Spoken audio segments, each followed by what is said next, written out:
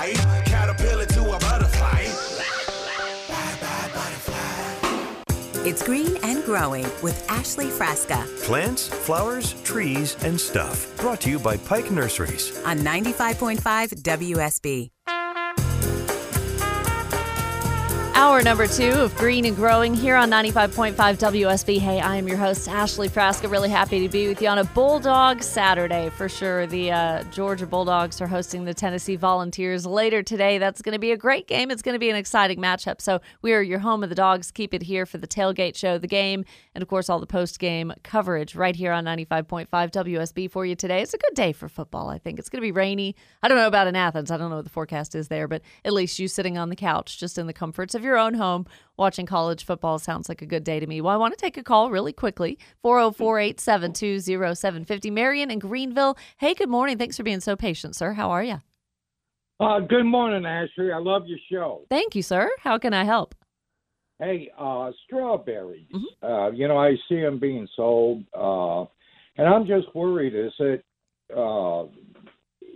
too early to? Yeah, I'm worried about the frost. Will the frost kill them if we plant them right now? You know, I don't think now is the ideal time for it. Really doing it in early spring, that's when I've always had the greatest success because you're right. I don't look at the Farmer's Almanac and really keep abreast of when that first frost is likely to be. You can plant them in the fall, sure. Make sure they're in full sun and a well-drained area. I guess it's kind of a toss-up, Marion. I really think. And you're in Greenville, South Carolina?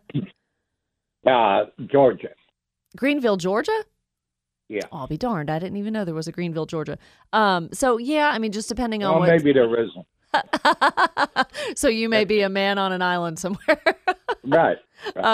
So, yeah, I mean, you may have some success with fall. That's just not my preferred time to do them. And I'll tell you, too, like, I really think that summer establishment's really important to allow them to develop the runners, and they're growing a stronger root system and all of that. So some people may have conflicting thoughts on that, but I would go ahead and wait till spring for good establishment. I'm really glad you called. Thanks so much, Marion, and call back again soon. Right now, I've got a guest expert with me on the show. Really happy to bring you people on Green and Growing here that are much, much smarter than I, and I met Lance years ago. He's been on the show with Walter Reeves a ton of times, over 26 years. Lance Walheim, author and garden expert with Bio Advanced. Hey, Lance, welcome.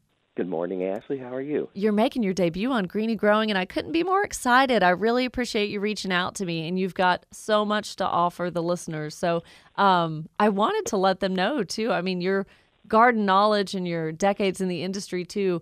You've written books on different garden topics. You've done talks. You know, you're an expert with Bio Advanced and know all about their product lines. What do you love most about gardening? What's your favorite thing?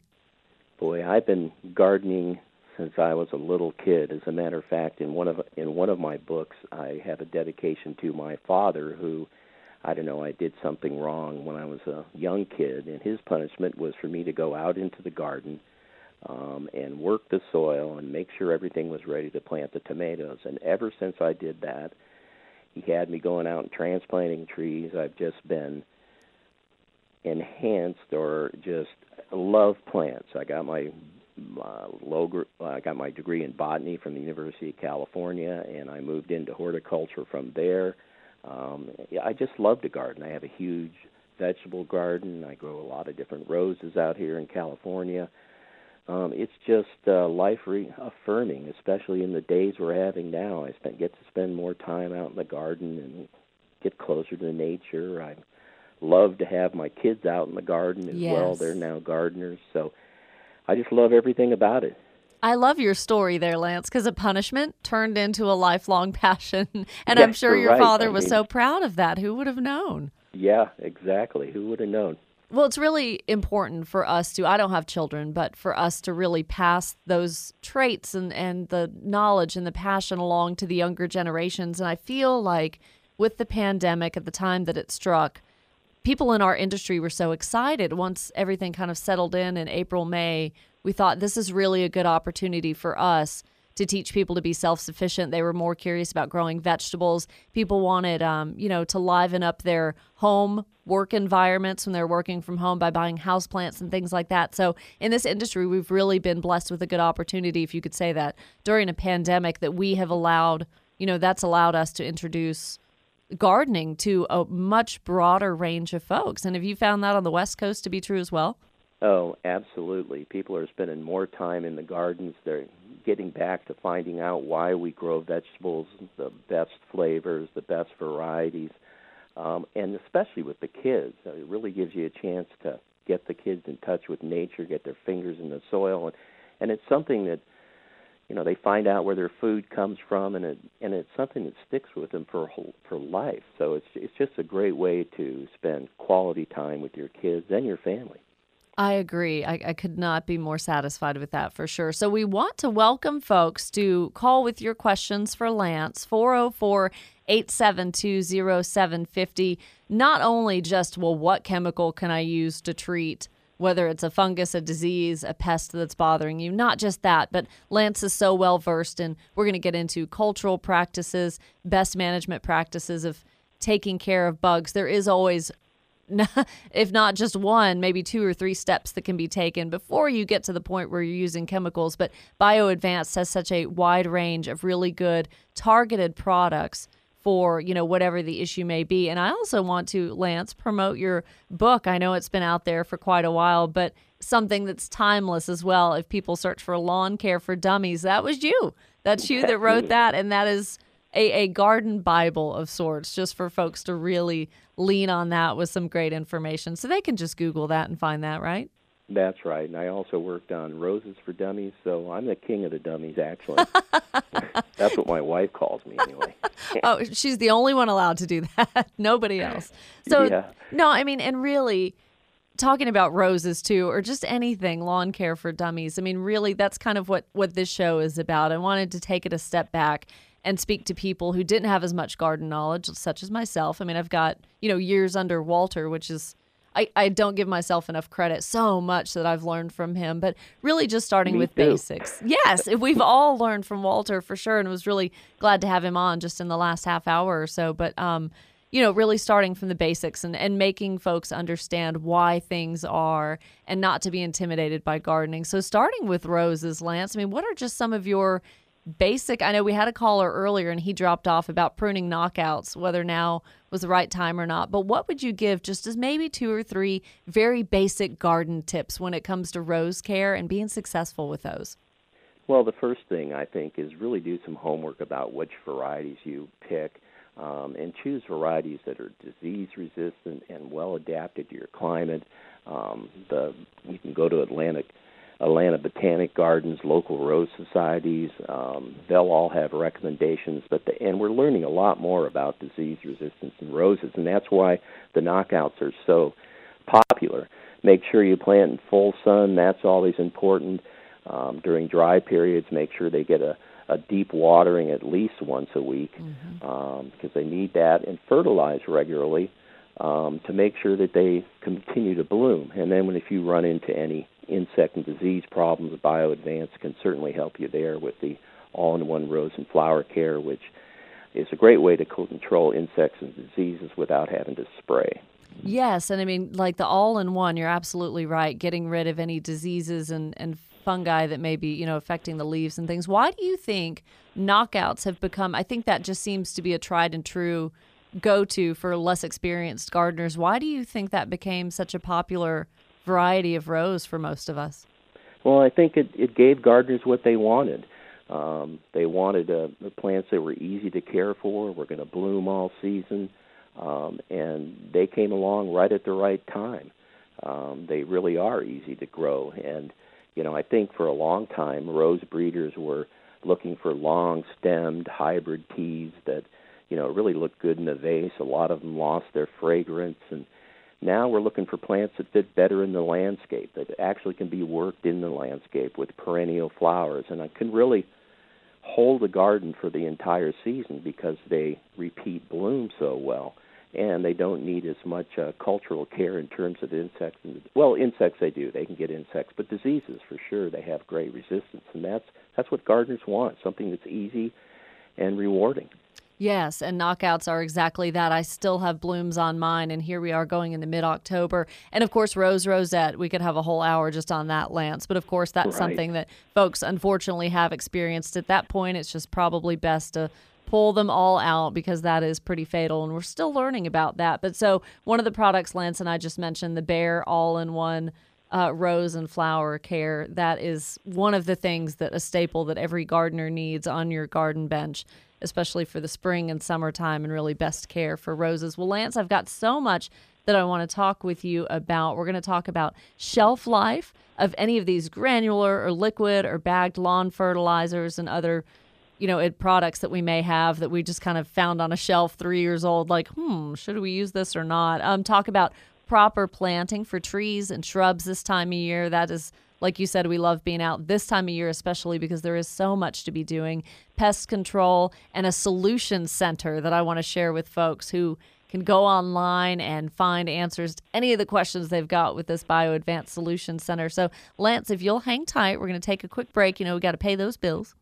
But we'll come back with David and Tucker, Judy in Woodstock, David in Auburn, and you are welcome to call in with your questions for garden expert Lance Walheim, 404-872-0750. We'll be back on WSB.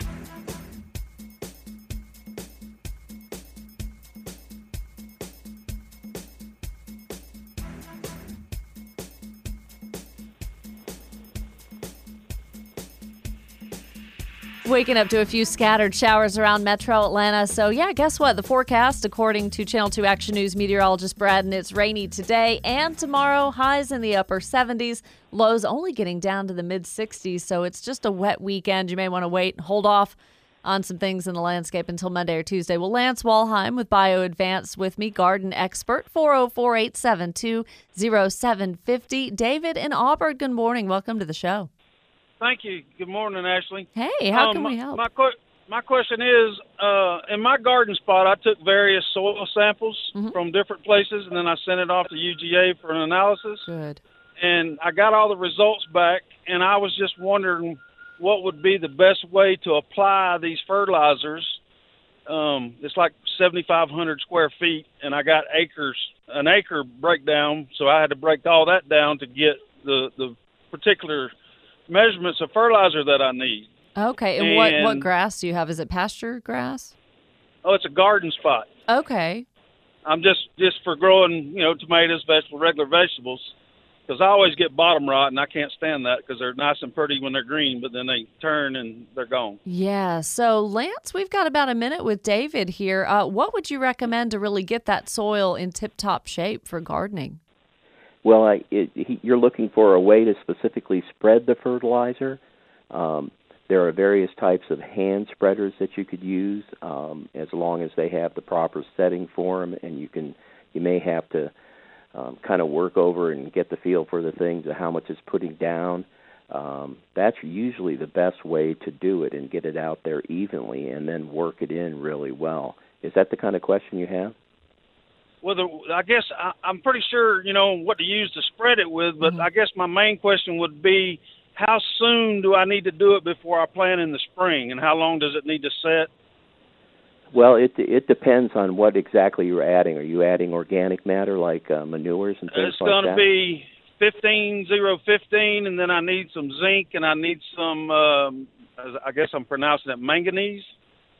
Manganese, yeah. Well, I would say there's very low quantities on those two, so... Yeah, I would work it into the soil real good, and you should be good and ready to go. I love that. So, Lance, that was a very thoughtful question on David's part, kind of waiting, to see if any of that needs to break down and just be in the soil for a few months before planting. So I want to get into a little bit more of that with you. We're going to hang tight, check news, weather, and traffic. Lance Walheim will be back on Green and Growing, talking about chemical products, best cultural practices, though, product lines from Bio Advanced. Stay tuned. You're listening to Green and Growing on WSB.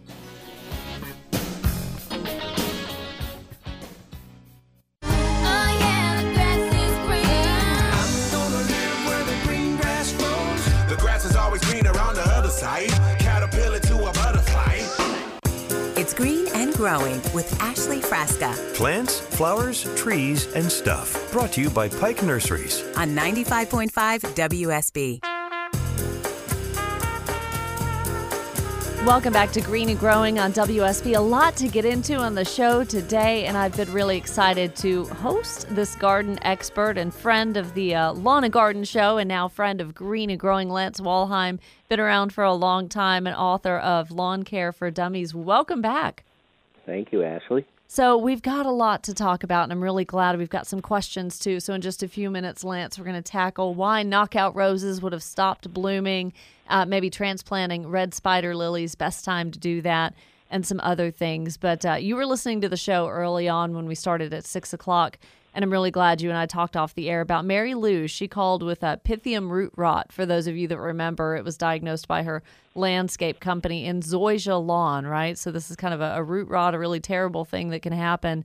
And in talking with her, I mean, I definitely didn't have the best advice and kind of reached out for experts such as yourself to give her a little bit better advice. But what I find interesting, Lance, is those of us that experience problems in the landscape, whether it is with grasses and lawns and turf or just our plants, I think our knee-jerk go-to reaction, and Mary Lou said it too, well, can I fertilize now? What's going to strengthen this? What's going to get rid of this problem? So if you have advice for her on the Pythium root rot, awesome, great. But also speaking to like why fertilizing may not always be the best solution for what we've got going on.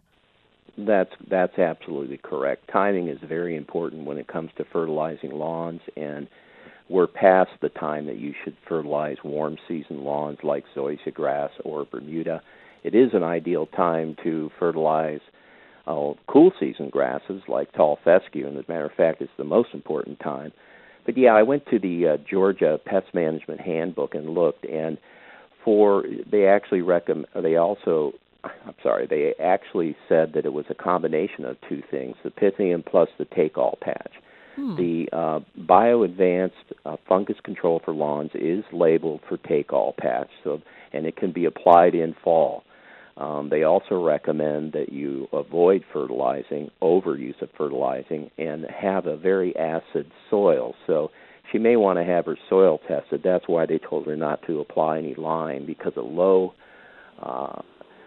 pH is better than a high one.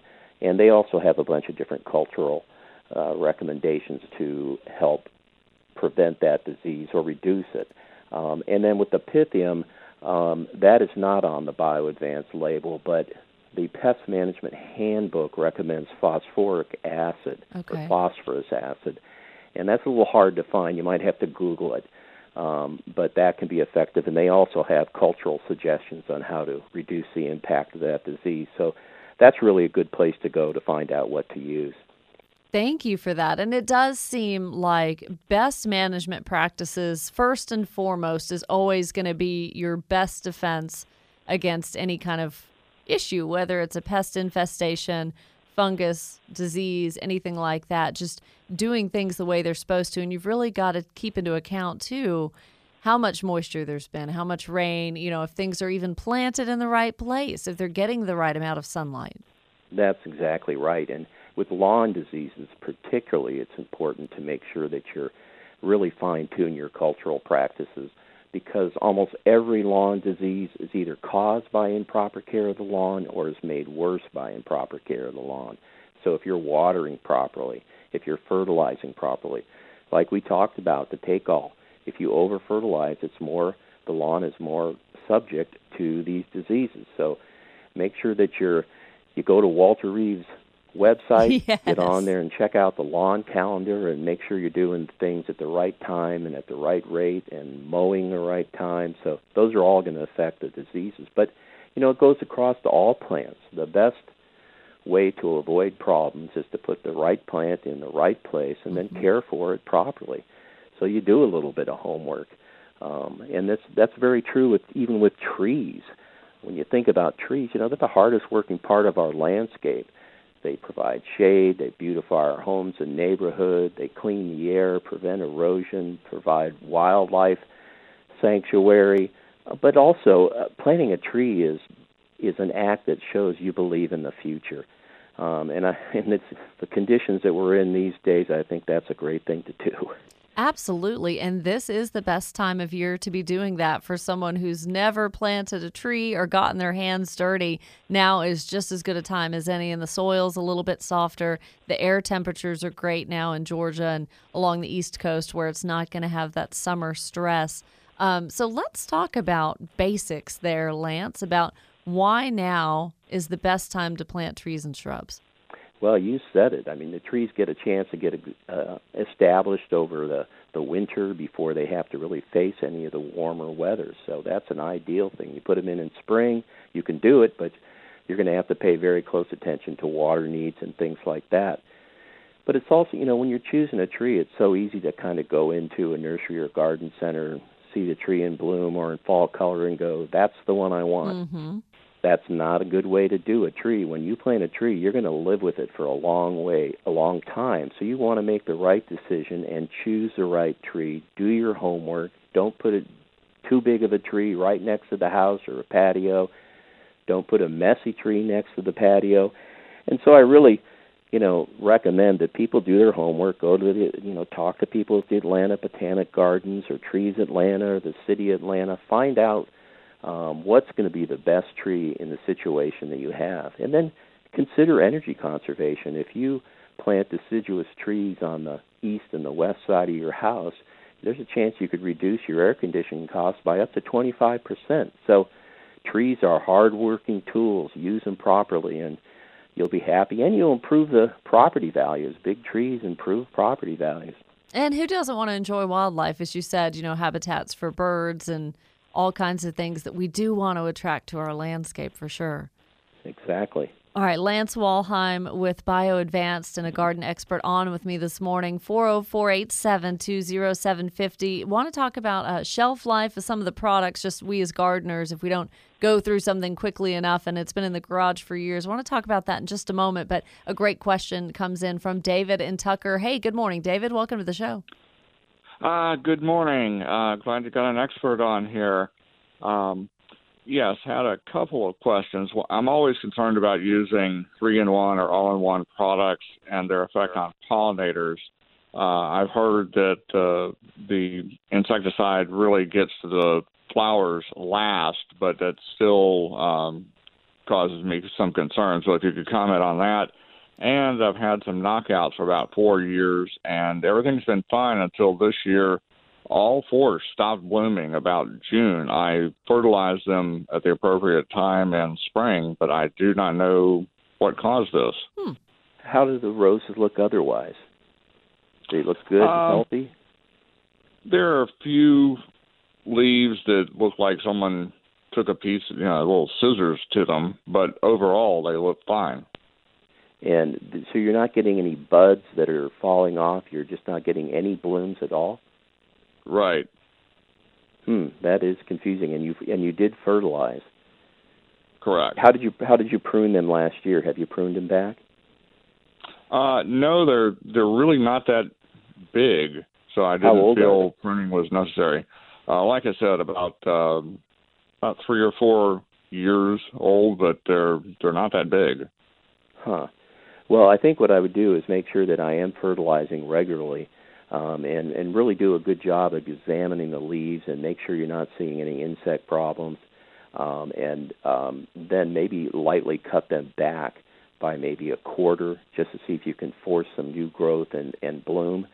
But I probably would wait to do that all in the springtime. It's a little late to be doing some of this stuff now, although you could certainly cut them back. But I would expect them to respond in the springtime if you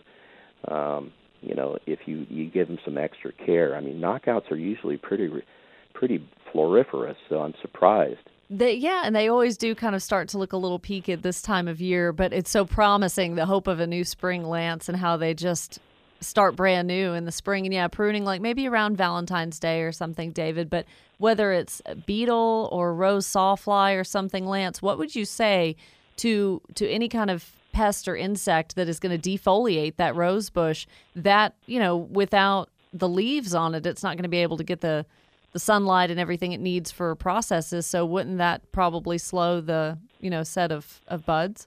Yeah, it would if that's what's happening. If they're defoliated, that would certainly reduce the number of blooms.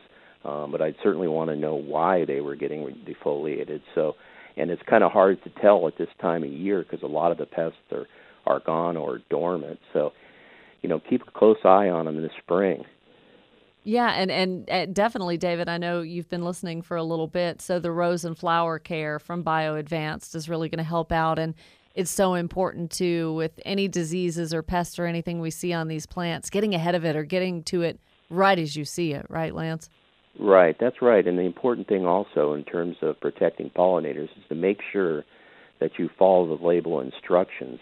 And we're confident that if you do that it doesn't have a negative impact on bee health. I will tell you that some of the products that are sprayed on the foliage, there has been some label changes there, and you are not allowed to spray those on plants that are in bloom. In other words, if you've got a rose problem and the roses are in bloom, you're going to have to cut the flowers off. We say cut a bouquet and then spray. And that's to protect pollinators because it is an insecticide. If it's sprayed, it comes in contact directly with the pollinators, it can kill them. I mean, the same's true of a lot of organic products as well.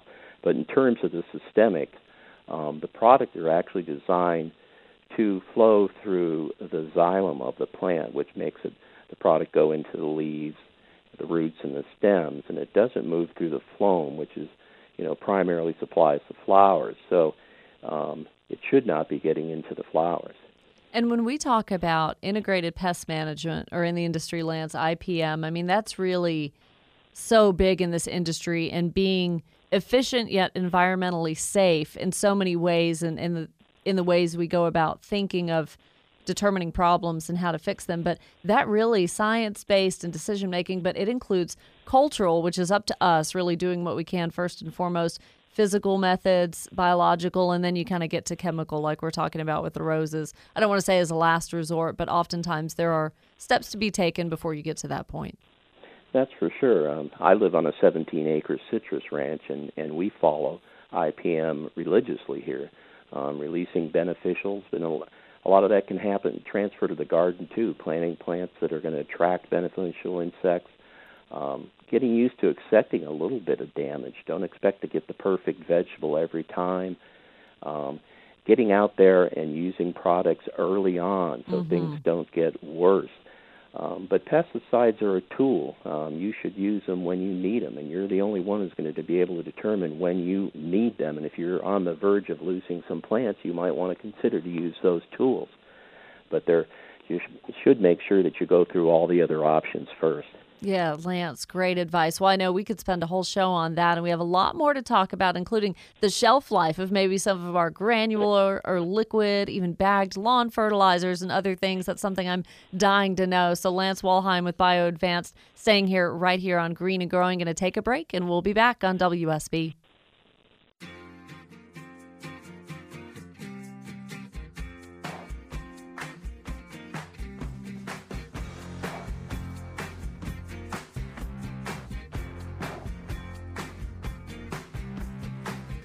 Weather update sponsored by Finley Roofing. The long and the short of it, folks, it's rainy today and tomorrow. Really high chance for scattered thunderstorms and a high around the mid-70s, lows around the mid to lower 60s. So plan accordingly. I am joined by Lance Walheim of BioAdvanced. And Lance, one of the biggest topics I was most excited to talk to you about because I found this in my mom's garage and my own garage, garden products, BioAdvanced lines that we have had for years. Kind of forgot about. You put them up on a shelf and thought, oh no, there is no expiration date necessarily like the things you find in your refrigerator. So do you have any rules of thumb on the shelf life of these things? Well, I do, actually. I was thinking about that guy who called in about the knockout roses, and he said he only fertilized in spring. Don't forget that roses are heavy feeders. I recommend you feed them every 4 to 6 weeks, and that'll increase the bloom. So I wanted to make sure he got that info. Good. And then, the products are designed to last at a minimum of 2 years. Okay. If you've got products that are hanging around for years, and it also depends on how you've stored them. If you're storing them properly, they're going to last longer than that. But if you've had them around for a long time, particularly fertilizers, they start getting clumpy. If you're talking about weed and feed products or any granulars that are going to go on to a lawn or something like that, you're going to have a hard time getting them through the spreader if they're all clumped. And so it depends on a number of things, but they're going to be good for at least 2 years. But then you're faced with the question, okay, what are you going to do with these things once Proper you've got disposal. these old products? Mm-hmm. Yeah, you have to go through the proper disposal rates or procedures. But I recommend it's important that when you're buying these things that you only buy what you need, because the best way to dispose of those products is actually to use them. If your products are really old, I don't know if it's worth it, and you better find out where they can be properly disposed of. But just buy what you're going to need, and then you won't be up against that. And who wants to store a bunch of that stuff around anyway? Exactly. Stuff gets handed down, and then you think, well, I'll get around to using that. Put it in a very prevalent place in your garage or in your greenhouse where you can walk by it and be reminded, I know I need to fertilize. I know I need to use this. Well, Lance Walheim is generous enough to stay with us through the next little bit of the show. So stay tuned to more of your garden calls at 404-872-0750 here on Green and Growing.